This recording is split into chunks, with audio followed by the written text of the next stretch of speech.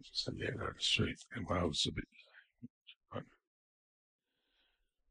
اللہ الرحمن الرحیم۔ السلام علیکم خواتین و حضرات۔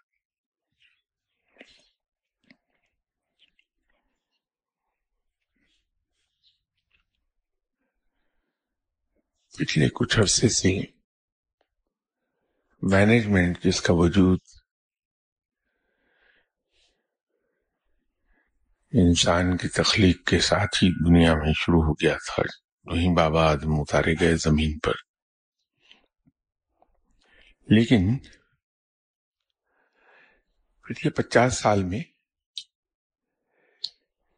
مینجمنٹ نے سائنس کی شکل دھار لی اور رفتہ رفتہ اس کے بہت سے اصول وضع ہوئے۔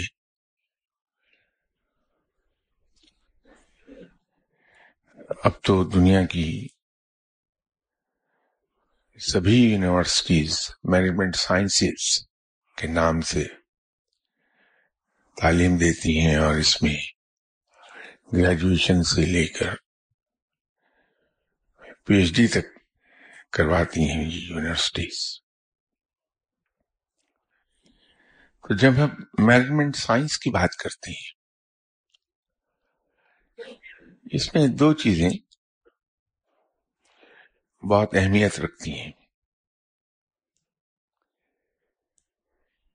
ایک لیڈرشپ اور دوسری پلاننگ۔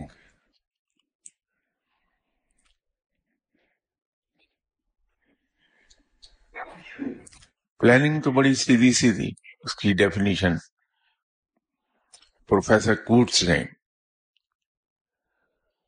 غالباً سب سے اچھی ڈیفینیشن اس کی بیان کی، جو سب سے مختصر ترین ہے اور اتنی ہی جامع بھی ہے، بہت ایکسپلیسٹ، بہت ہی کمپریہنسو ڈیفینیشن ہے پلاننگ کی۔ Planning is a bridge between what we are and what we want to be۔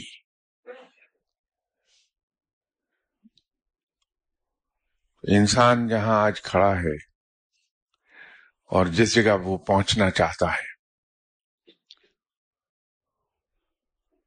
ان دونوں سروں کو جو ملا رہا ہے، یا اگر آسان لفظوں میں چلے جائیں کہ جو کچھ ہم اچیو کرنا چاہتے ہیں اس تک پہنچنے کا راستہ پلاننگ ہے۔ لیکن لیڈرشپ تھوڑا سا انٹریکیٹ سبجیکٹ ہے، اور یہ آبجیکٹو سے سبجیکٹو ہوتے ہوئے ایک لمحہ نہیں لیتا کہ ہم اپنی سوچ میں آبجیکٹو ہوتے ہیں، لیکن پتہ ہی نہیں چلتا کہ کب ہم سبجیکٹو ہو گئے۔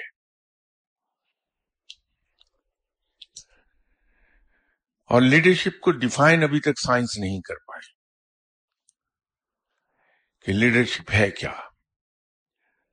جس طرح سے پلاننگ کی ایک سطر کی ڈیفینیشن بیان ہو گئی، اس طرح کی ڈیفینیشن لیڈرشپ کی نہیں آ سکی۔ یہ بڑی حیرت انگیز چیز ہے۔ لیکن فقیر اس کو ڈیفائن کر لیتا ہے، اور وہ کرتا ایک ہی جملے میں ہے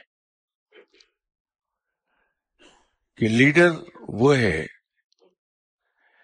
جو کریڈٹ لینے میں سب سے پیچھے اور ڈسکریڈٹ لینے میں سب سے آگے ہو، وہ لیڈر ہے۔ یہ روحانیت میں اس لیڈر کی ڈیفینیشن یہ ہے۔ جو اچھا کام ہوا وہ میرے ساتھیوں نے کیا ہے، میں نے نہیں کیا۔ جو غلطی ہوئی وہ میری ہے، میرے ساتھیوں کی نہیں ہے۔ فقیر اس کو لیڈرشپ کو اس طرح ڈیفائن کرتا ہے۔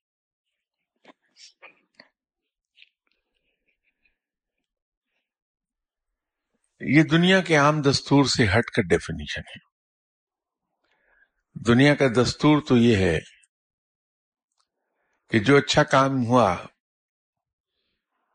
اس کا کریڈٹ میرا ہے، جو غلطی ہوئی وہ دوسروں کی ہے.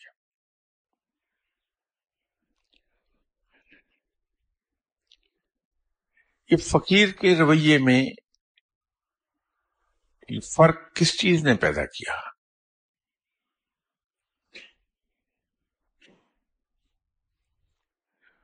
وہ ہے اس کی روحانی قوت، اس کی روح میں جو اسٹرینتھ ہے، اور اس روح کی اسٹرینتھ کا منبع دو جگہوں پر، دو چیزیں اس کا منبع ہے اس کی روحانی قوت کی. ایک کنوکشن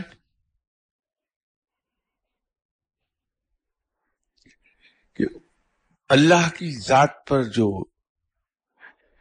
انتہائی پختہ یقین ہے اس کا،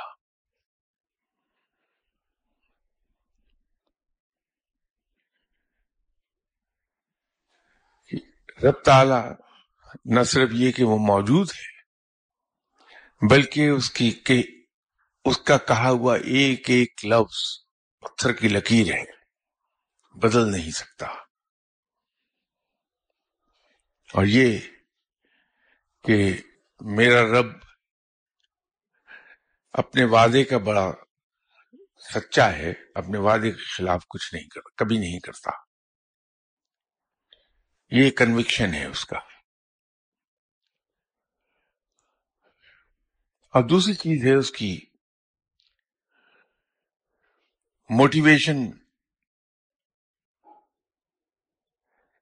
وہ موٹیویٹ ہوتا ہے ایک چیز سے کہ یہ میرے رب کو پسند ہے، میرا رب اس سے راضی ہوتا ہے. تو موٹیویشنل فورس اور کنوکشن منبع ہے اس کی اس روحانی قوت کا. اب یہ جو کنوکشن ہے، جو یقین ہے، پختہ یقین،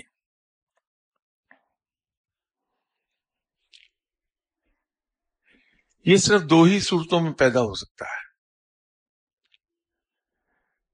یا تو انسان اپنی آنکھوں سے دیکھ لے تو اسے یقین آ جائے کہ یہ ایسا ہی ہے، یا وہ خود اس تجربے میں سے گزر جائے.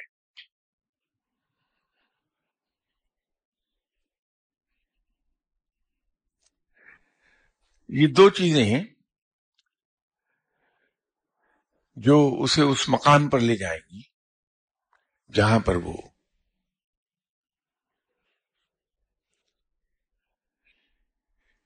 اس قدر پختہ یقین رکھے گا رب تعالیٰ پر کہ وہ راستے پر اندھا آگے بڑھتا جائے کہ میرا رب موجود ہے، میرا رب مجھے لک آفٹر کرے گا. اور دوسری اس کی موٹیویشنل فورس اس وقت آئے گی جب وہ رب کے عشق میں مبتلا ہو جائے، پھر وہ موٹیویشنل فورس ہے اس کی. کیونکہ یہ انسان کی فطرت میں ہے کہ جس سے وہ پیار کرتا ہے اس سے وہ خوف کھاتا ہے اس بات کا کہ یہ مجھ سے ناراض نہ ہو جائے.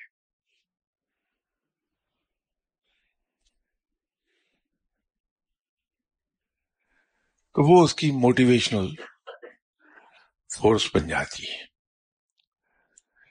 جب یہ دو چیزیں اس میں آئیں گی تو وہ پھر دنیا کا بہترین لیڈر بنتا ہے. لیڈر ہر سطح کی بات کر رہا ہوں، یہ ضروری نہیں کہ وہ ملک ہی کو چلائے.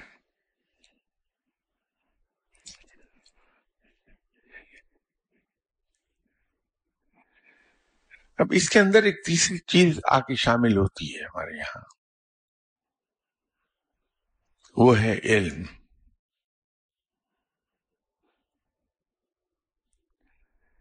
جتنا زیادہ کسی شخص کے پاس علم ہے، رب پر بھروسہ اس کا اتنا ہی زیادہ ہے،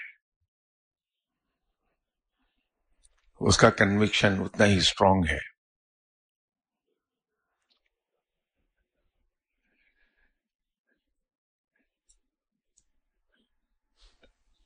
یہ علم اسے وہ راہ سجھاتا ہے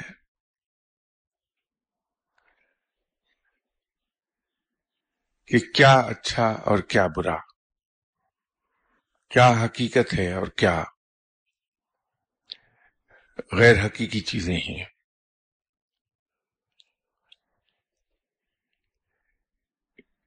اس چیز کو واضح کرتے ہوئے مولانا روم نے بڑی خوبصورت ایک مثال دی. وہ ہماری روزمرہ کی زندگی سے مثال ہے.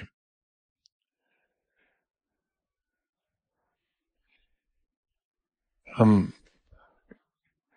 جب خود چھوٹے ہوتے ہیں خود بھی یہی حرکت کرتے ہیں، اور بڑے ہو کر ہم کسی گلی محلے سے گزرے ہیں تو وہاں یہ حرکت ہوتی دیکھتے ہیں کہ چھوٹے چھوٹے سے بچے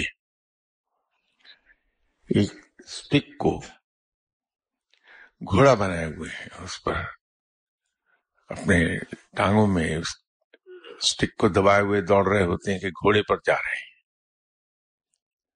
اور اسی سے وہ لطف لیتے ہیں. لیکن یہی بچہ جب ذرا بڑا ہو جاتا ہے تو وہ گھڑ سواری کرتا ہے، پھر وہ سٹک اس کے ٹانگوں کے درمیان نہیں ہوتی بلکہ گھوڑا اس کی ٹانگوں کے درمیان ہوتا ہے. تو اس وقت اسے یہ احساس ہوتا ہے، وہ اپنی اس بچپن کی حرکت پر کہکہے لگاتا ہے کہ میں بھی کیا نادان تھا، ایک غیر حقیقی چیز کو حقیقت سمجھ بیٹھا تھا. اصل چیز تو یہ ہے جو گھوڑا اس وقت جس پر میں بیٹھا ہوں اور اس کی سواری کے مزے لے رہا ہوں. تو وہاں تو خود ہی دوڑتا تھا، خود ہی تھکتا تھا، اور اس وہم میں مبتلا تھا کہ میں گھوڑے پر بیٹھا ہوں. تو علم ہمیں اصل میں چیزوں کو اس طرح واضح کر کے دکھانا شروع کر دیتا ہے کہ کیا اچھا اور کیا برا.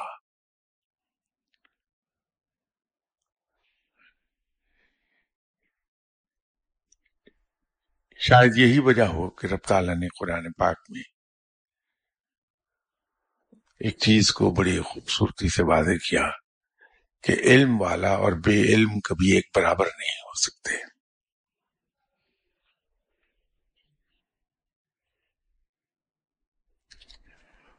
تو جب ہم علم حاصل کرتے ہیں تو اچھے اور برے کی پہچان ہمارے اندر پیدا ہو جاتی ہے. جن چیزوں کو پہلے بہت اچھا سمجھ رہے ہوتے ہیں، علم حاصل ہونے کے بعد پتہ یہ چلتا ہے کہ آج تک ہم کھلونوں سے بہلتے رہے.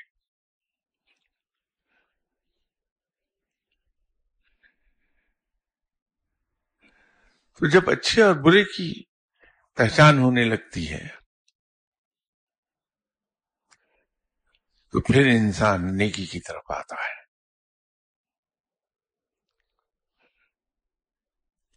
یہ ایک ایسا سائیکل ہے،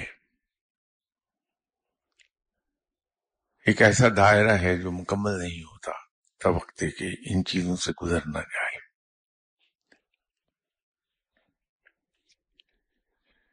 اور علم انسان کو کتابوں سے مل ضرور جاتا ہے، اس کو ہم اکتسابی علم کہتے ہیں.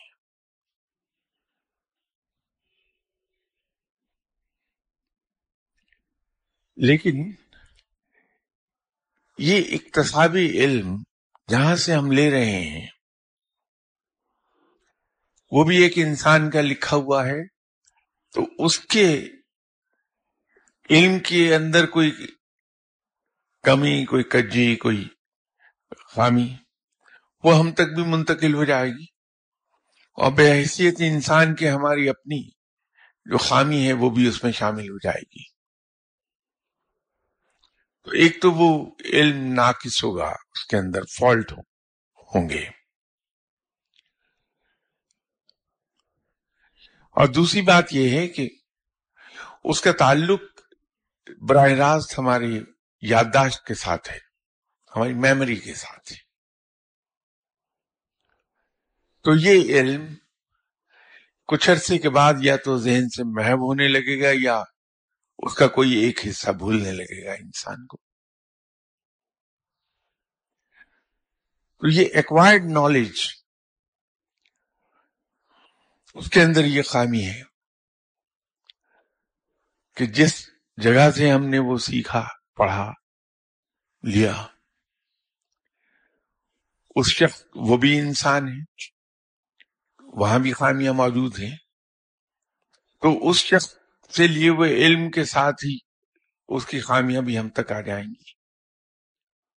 سیکھنے والا بھی انسان ہے، اس کی بھی خامیاں ہیں، خطائیں ہیں، وہ بھی اس کے اندر اور شامل ہو جائیں گی. تو ہم ساری عمر فالٹی علم کے ساتھ زندہ رہیں گے. اور چونکہ وہ ہم نے سیکھا ہے، اس کا تعلق براہ راست ہماری یادداشت کے ساتھ ہے. تو یادداشت انسان کی جوانی میں بھی کبھی تیز ہوتی ہے، کبھی کم ہو جاتی ہے، اور جو عمر بڑھتی ہے تو یادداشت بہت ہی کمزور ہونے لگتی ہے، تو بھولتا چلا جائے گا. لیکن جو علم ہم نے کمایا ہے، محنت کی ہے، اللہ کے ساتھ لو لگائی ہے، نیکی کی راہ اختیار کی ہے، اور اس کے نتیجے میں رب تعالیٰ ہم پر مہربان ہوا ہے، اور رب تعالیٰ نے ہمیں علم عطا فرمایا جسے عام لفظوں میں ہم علم لدنی کہتے ہیں. وہ علم یادداشت کھو جانے کے باوجود ہم سے علیحدہ نہیں ہوتا.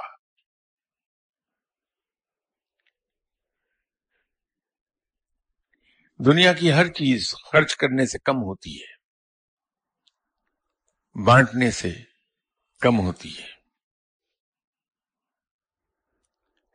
لیکن یہ علم لدنی ایسی چیز ہے کہ لوگوں کو فیض پہنچانے سے بڑھتا ہے بجائے کم ہونے کے. جتنا انسان تقسیم کرتا چلا جاتا ہے، اس کے پاس علم اتنا ہی فراواں ہوتا ہے، اس کی فراوانی بڑھتی ہے.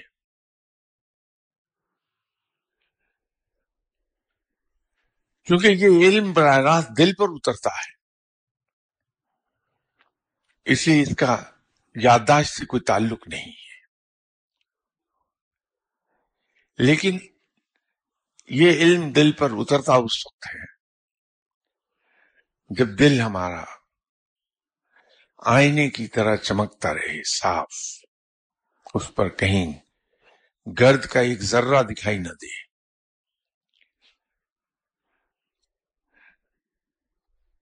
اور دل ہمارا آئینے کی طرح چمکے گا اس وقت جب ہم دل سے آلائشیں نکال دیں. ہمارے گھر میں جیسے آئینہ ہے، یا آپ کار چلاتے ہیں، اس کی ونڈ سکرین ہے، اس پر مٹی پڑی ہوتی ہے تو ہمیں صاف دکھائی نہیں دیتا، ویو دھندلا رہتا ہے، ہماری ججمنٹ بھی بعض کا غلط ہونے لگتی ہے. لیکن اگر ہم اپنی ونڈ سکرین کو بالکل صاف رکھیں تو ویو بھی کلیئر رہتا ہے اور ججمنٹ میں بھی کوئی غلطی نہیں ہوتی.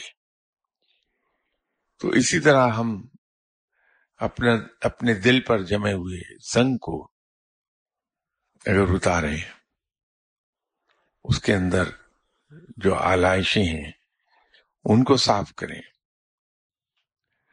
تو دل چمک اٹھتا ہے، اور پھر اس پر علم خوب اترتا ہے. اور دل کو صاف کرنے کے لیے بڑی کڑی مشقت سے گزرنا پڑتا ہے. یہاں کسی زمانے میں گفتگو کرتے ہوئے میں نے ایک چیز عرض کی تھی کہ اسلام کی ابتدا نفی سے ہوتی ہے.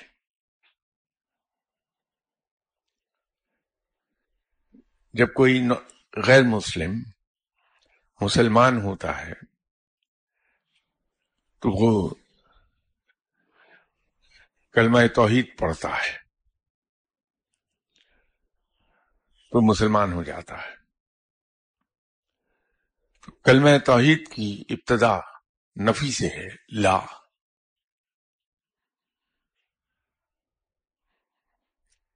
جب کوئی غیر مسلم اسلام میں داخل ہوتا ہے تو در حقیقت وہ اس وقت سے پہلے جتنے اس کے خیالات ہیں، اعتقادات ہیں، ان کو وہ ختم کر دیتا ہے لا کہتے ہوئے. نفی ہے لا، اور اس کے ساتھ ہی وہ تمام چیزوں کو، پچھلی چیزوں کو ختم کر دیتا ہے. تو یوں میں یہ عرض کرتا ہوں کہ اسلام کی ابتدا نفی سے ہے. اسی طرح روحانیت کی ابتدا اپنی ذات کی نفی سے ہے. جب تک انسان کی اپنی ذات کی نفی نہیں ہوتی کچھ حاصل نہیں ہوتا.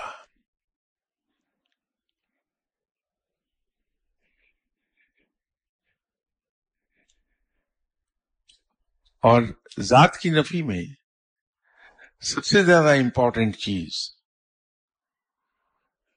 یہ ہے کہ انسان اپنے آپ کو سب سے حقیر سمجھے، سب سے کمتر سمجھے.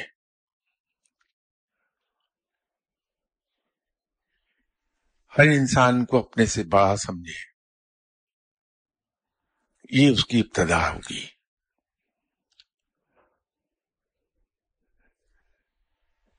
اور اس کا سب سے آسان طریقہ اور راستہ میرے خیال میں یہی ہے کہ انسان دوسروں کو اچھا سمجھے، دوسروں کو برا نہ سمجھے، خواہ وہ اس کا کتنا ہی بڑا مخالف کیوں نہ ہو، اس کو کتنا ہی دکھ کیوں نہ دیتا ہو، اس کی کتنی ہی جڑیں کیوں نہ کاٹنے والا ہو، پروپیگنڈا کرتا ہو، اس کے غیبت کرتا ہو، اسے برا نہ سمجھے. یہ ایک اس کا بنیادی نقطہ ہے. یہاں سے سٹارٹ لیتا ہے انسان فقر کی راہ پر چلنے کے لیے. جیسے اگر مجھے کہیں جانا ہے تو میری سفر کی ابتدا اس وقت ہوتی ہے جب میں اس دروازے سے باہر قدم رکھوں گا تو میری سفر کی ابتدا ہو جائے گی. تو اسی طرح اس راہ پر چلنے کے لیے پہلا قدم یہی ہے کہ انسان اپنے آپ کو دوسروں سے کمتر سمجھے، اور اپنے آپ کو دوسروں سے کمتر سمجھنے کا طریقہ یہ ہے کہ وہ کسی کو برا نہ جانے، خواہ وہ کتنا ہی بڑا مخالف کیوں نہ ہو، انسان کا کتنا ہی دکھ کیوں نہ دیتا ہو، اس کو برا نہ سمجھے.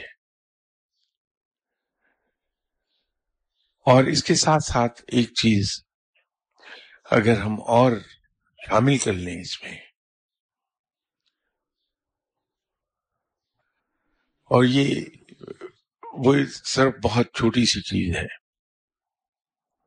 کہ ہم دوسروں کی ضروریات کو، ان کی خواہشات کو مقدم جان لیں اپنی خواہشات پر، اپنے ارادوں پر، اپنی ضروریات پر دوسروں کو مقدم جان لیں. تو جب ہم ان دونوں کو کمبائن کر لیں گے اور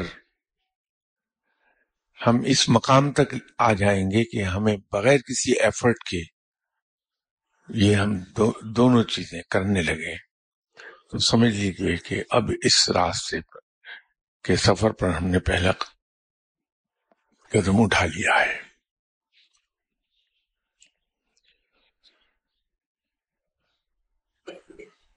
پھر اس راہ پر چلنا بڑا آسان ہو جاتا ہے۔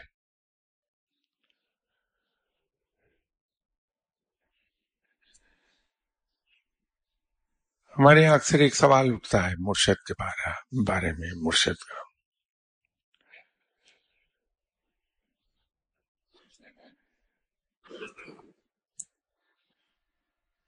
ہم دنیاوی اصولوں کو اس راہ پر اپلائی نہیں کر پاتے۔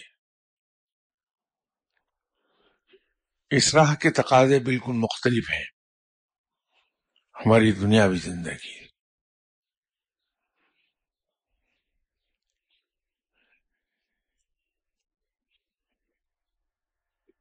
اس راہ میں ہمیں مرشد کی انتہا درجے کی اطاعت کرنا پڑتی ہے۔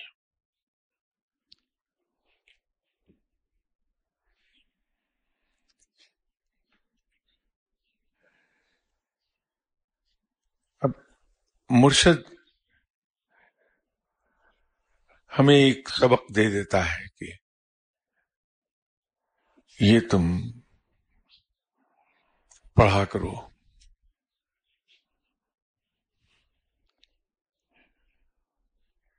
اب ہوتا یہ ہے کہ ہم اپنی نادانی میں بار بار مرشد سے کہتے ہیں کہ صاحب وہ جو آپ نے مجھے پڑھنے کو دیا میں پابندی سے پڑھ رہا ہوں۔ ہمیں اس کا ادراک نہیں ہو پاتا کہ ہم کر کیا رہے ہیں۔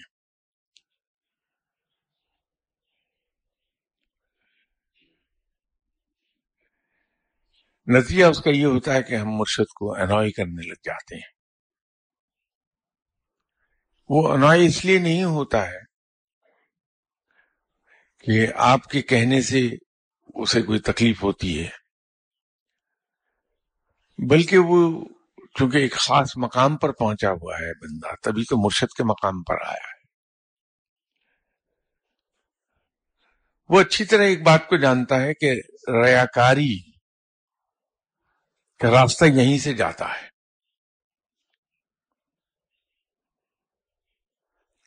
کہ اگر اس کا شاگرد مرشد کی بتائے ہوئے ایک سبق کو بڑی خاموشی کے ساتھ نہیں پڑھ سکتا اور وہ اپنے مرشد کو بار بار کہہ رہا ہے کہ میں جو آپ نے سبق دیا وہ میں پڑھ رہا ہوں پابندی سے، تو دکھاوا آ گیا اس میں۔ یہ اس کو اس مقام پر لے جائے گا جہاں پھر لوگوں کو بتائے گا کہ میں اتنی لاکھ مرتبہ یہ پڑھتا ہوں، اتنی لاکھ مرتبہ فلاں پڑھتا ہوں، اتنا درود شریف پڑھتا ہوں۔ وہ پھر اس راستے سے نکل آئے گا، چل پڑے گا۔ تو مرشد آپ کو ڈانٹ کر اس راہ پر جانے سے روک رہا ہوتا ہے۔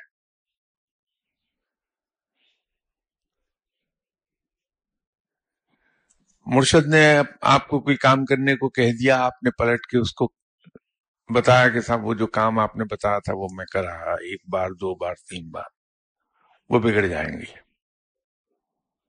اس لیے کہ یہ وہ راہ آپ نے پکڑی ہے جہاں جتانا ہے، اور نیکی کر کے جتانے والے کی نیکیاں رب اس کے منہ پر دے مارتا ہے۔ ہم یہ سمجھتے ہیں کہ شاید وہ باسنگ کر رہا ہے، بڑا باس بن رہا ہے روک کے، وہ تو آپ کو سدھار رہا ہے کہ آپ دکھاوے کی راہ پر نہ جانے پائیں، آپ جتانے کی راہ پر نہ جانے پائیں۔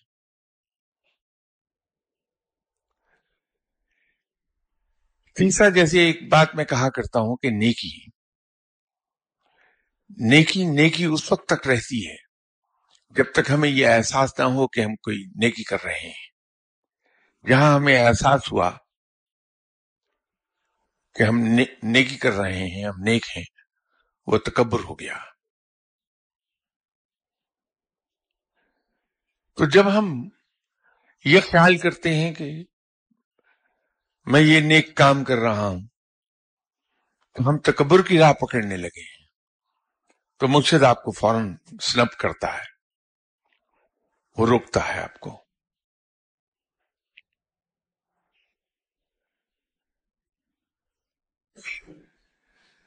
اس راہ کا اصول یہ ہے کہ جس نے یہ انتظار کیا، جس نے یہ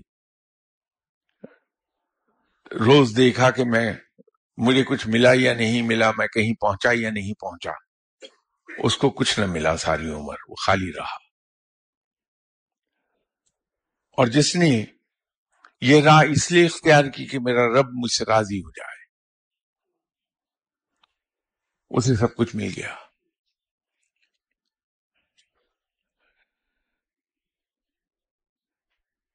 تو جب ہم اپنے مرشد سے ذکر کرتے ہیں کہ مجھے تو ابھی کشف حاصل نہیں ہوا جی، میں نے تو کچھ نہیں دیکھا، تو وہ آپ پہ بگڑے گا. اس لیے نہیں کہ آپ اسے تنگ کر رہے ہیں، بلکہ یہ اس کی ڈیوٹی ہے کہ وہ آپ پر بگڑے اور آپ کو اس راہ پر جانے سے روک لے کہ جہاں کچھ نہیں ملنا آپ ساری عمر ٹکرے مارتے چلے جائیں گے، کہیں پہنچیں گے نہیں. تو وہ آپ کو وہیں سنپ کرے گا کہ اگر اس لیے عبادت کر رہے ہو کہ تمہیں کشف و کرامات حاصل ہو جائیں تو چھوڑ دو، مت کرو. اگر یہ خیال ہے کہ مجھے میرا رب مل جائے تو بس ایک شوق آؤ اس راہ پر.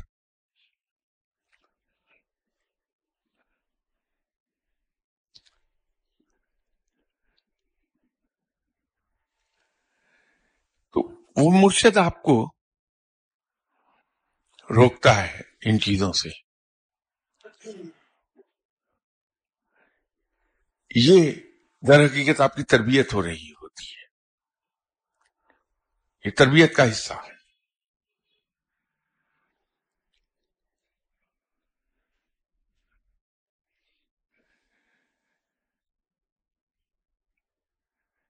دنیا میں بڑے بڑے فلاسفر گزرے ہیں اور انہوں نے انسانی رویوں پر بڑی تحقیق کی، لیکن اس پر سب کا اتفاق ہو گیا کہ دنیا میں 3 چیزیں ہیں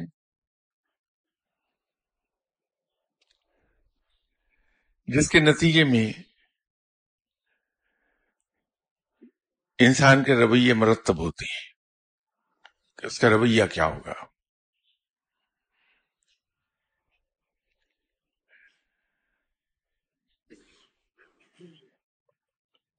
ایک جاہو حشمت ہے، دوسرا انسان کی نفسانی خواہش ہے،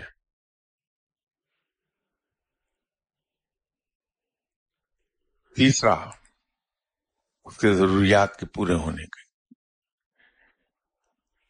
حرص، جس کو آپ کہہ لیجیے.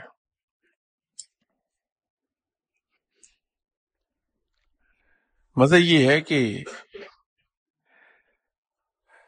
مشہور فلاسفر نوتشے، اس کا کہنا یہ ہے کہ انسانی رویوں کی بنیاد جاہو حشمت کے حصول، اقتدار کے حصول کے نتیجے میں اس کے رویے مرتب ہوتے ہیں. والڈر کا کہنا یہ ہے کہ جو نفسانی خواہش ہے، انسان کے رویے وہاں سے سٹیم کرتے ہیں. فرائڈ یہ کہتا ہے کہ انسان کی حرص اس کے رویوں کو مرتب کرتی ہے.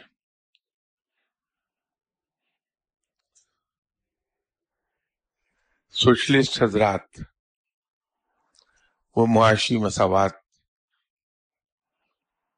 پر زور دیتے ہیں، لیکن جو اولیاء کرام ہیں وہ نسخے کے ہم خیال ہیں کہ انسان کے رویے مرتب کرتا ہے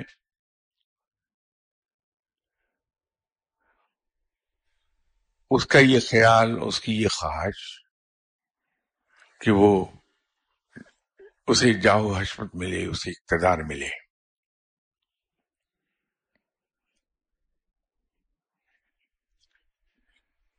اور اس کو عرف عام میں انا کہتے ہیں.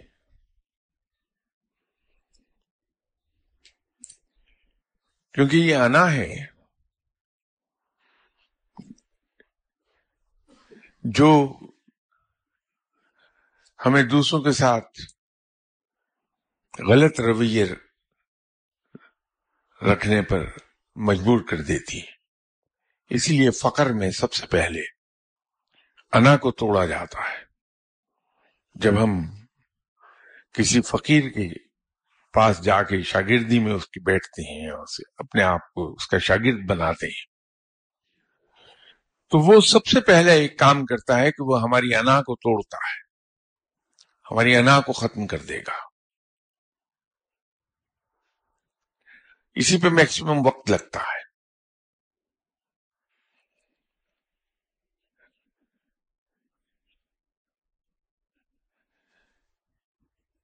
وہ ہمیں ریاضت کی راہ پر لگاتا ہے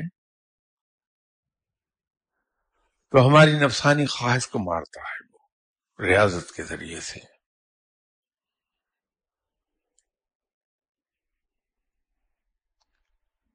وہ ہمیں صبر کی راہ دکھاتا ہے کہ وہ ہمیں کہتا ہے کہ روزے رکھو، نفلی روزے. وہ صبر کی راہ دکھاتا ہے. فقیر در حقیقت کسی ایک خاص پہلو پر کام نہیں کرتا ہے انسان کے، بلکہ وہ ان تینوں جہتوں پر کام کر رہا ہوتا ہے بیک وقت.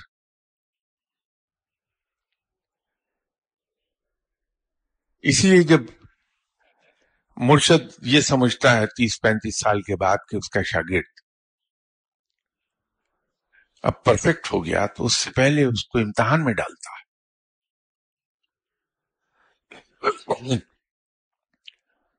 بغیر امتحان میں ڈالے وہ کبھی اپنے شاگرد کو ولایت نہیں بخشے گا کہ جاؤ تم فلاں علاقے میں بیٹھ کے اب اسلام کی تبلیغ کرو، وہ تمہاری ولایت ہے.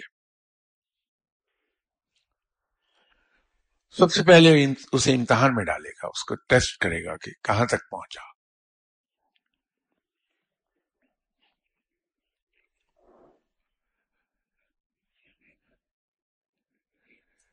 ہم لوگ تو بدقسمتی سے تصوف، روحانیت، ولایت، اس کو ہم نے نام دے دیا اس چیز کا جس کو اولیاء کرام سب سے زیادہ حقیر سمجھتے ہیں اور ان سے جان چھڑاتے پھرتے ہیں، اور وہ ہیں کشف و کرامات. جو صحیح معنوں میں فقیر ہے وہ ان سے جان چھڑاتا پھرتا ہے کہ یہ میرے لیے بہت بڑی ڈسٹریکشنز ہیں، میں اسی میں بھٹک کے رہ جاؤں گا. کیونکہ لوگ اس کی جان نہیں چھوڑتے، پھر اس کی عبادات میں خلل واقع ہوتا ہے. اس نے بہت محنت کر کے اپنا غصہ ختم کیا ہوتا ہے، تو جب بار بار لوگ تنگ کرتے ہیں اریٹیٹ ہونے لگتا ہے، جس کے نتیجے میں اس میں غصہ بڑھنے لگتا ہے، تو اسے اپنی ساری عمر کی محنت ضائع جاتی دکھائی دیتی ہے. اس لیے دور بھاگتا ہے، خلق خدا سے دور رہنا چاہتا ہے.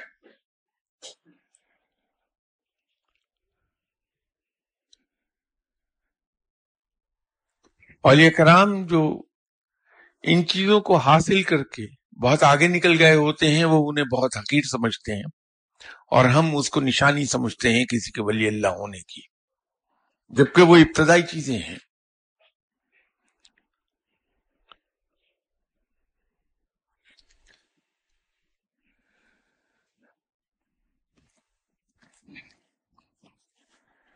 آج لگتا ہے کہ میں بہت ہی تلخ باتیں کرنے پہ اتر آیا، حالانکہ آپ کے ڈر سے کوشش کیا کرتا ہوں کہ تلخ نہ ہونے پاؤں۔ میں معافی چاہتا ہوں اگر آج بہت تلخ ہو گیا۔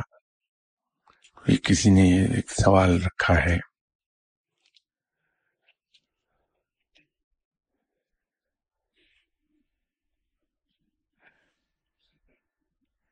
کیا موجودہ بینکاری کا نظام ربا پر انحصار کرتا ہے؟ اگر ایسا ہے تو اسلام کیا متبادل نظام فراہم کرتا ہے؟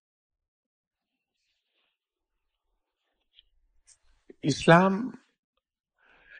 ایک ڈفرینٹ کنسپٹ کا نام ہے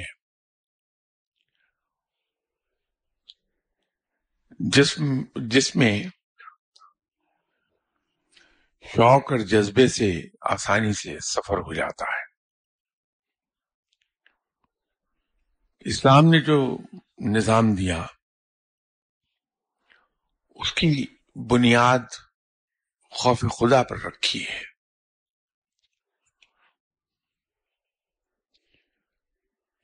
ہم ان تمام احکامات کو دیکھ لیں جو دوسرے لوگوں کے ساتھ انٹریکشن پر مبنی ہے۔ مسلمان کو تلقین کی گئی ہے کہ وہ خود کھانا کھانے سے پہلے دیکھے کہ اس کے پڑوس میں کوئی بھوکا تو نہیں باقی ہے۔ مسلمان کو یہ تلقین کی گئی ہے کہ اللہ تعالیٰ نے اسے جو کچھ عطا فرمایا ہے وہ لیس فارچونیٹ لوگوں کے ساتھ شیئر کر لے۔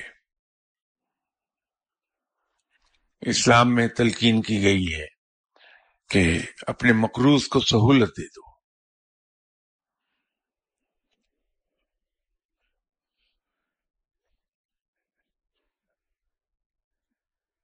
اسلام میں تلقین کی گئی ہے بلکہ یوں کہیے کہ اللہ تعالیٰ نے جن 3 چیزوں کو سب سے زیادہ پسند فرمایا ہے ان میں ایک ہے مسافر کو کھانا کھلانا، یا اس کو ہم آج کے زمانے پہ فٹ کر لیں تو بھوکے کو کھانا کھلانا۔ دوسرا ہے کسی مقروض کا قرض ادا کر دینا، اور تیسرا ہے غلام کو آزاد کرانا، لیکن آج کل کے زمانے میں غلام نہیں ہے، تو جو کیپٹیو لیبر ہے جیسے بھٹا اینٹوں کے بھٹے پر، یہ عام رواج ہے کہ کچھ پیسہ مالک ادھار دے دیتا ہے اور پھر ان سے کام لیتا رہتا ہے۔ جانوروں سے بھی انسان ایسے کام نہیں لیتا جیسے ان سے کام لیتے ہیں۔ وہ ہیں یا وہ قیدی ہیں جو سزائیں پوری کر چکے لیکن جرمانہ ادا نہ کرنے کی وجہ سے قید میں ہیں، تو ان کو رہا کروا دیا جائے۔ جس بات کی اسلام نے ہمیں تلقین کی ہے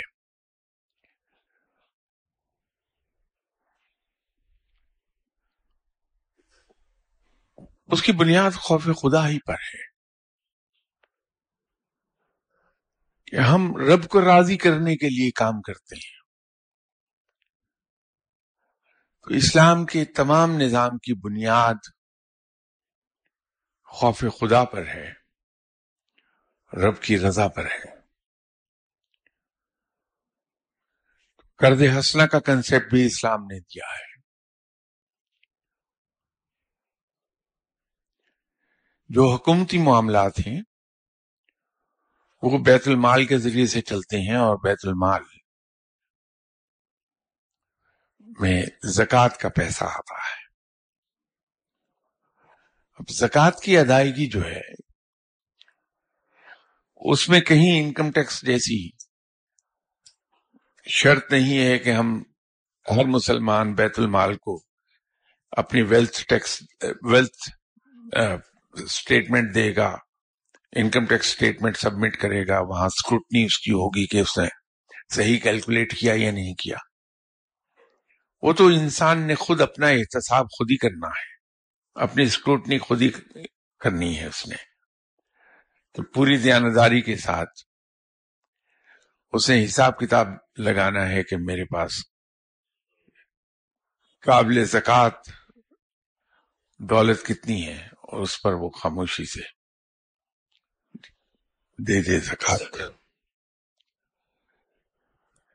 تو اسلام کا نظام تو خوف خدا پر مبنی ہے، اسی لیے اسلام کے اندر جو پینل کوڈ ہے وہ دنیا کا سب سے مختصر ترین پینل کوڈ ہے، اتنا مختصر کہیں نہیں ہے.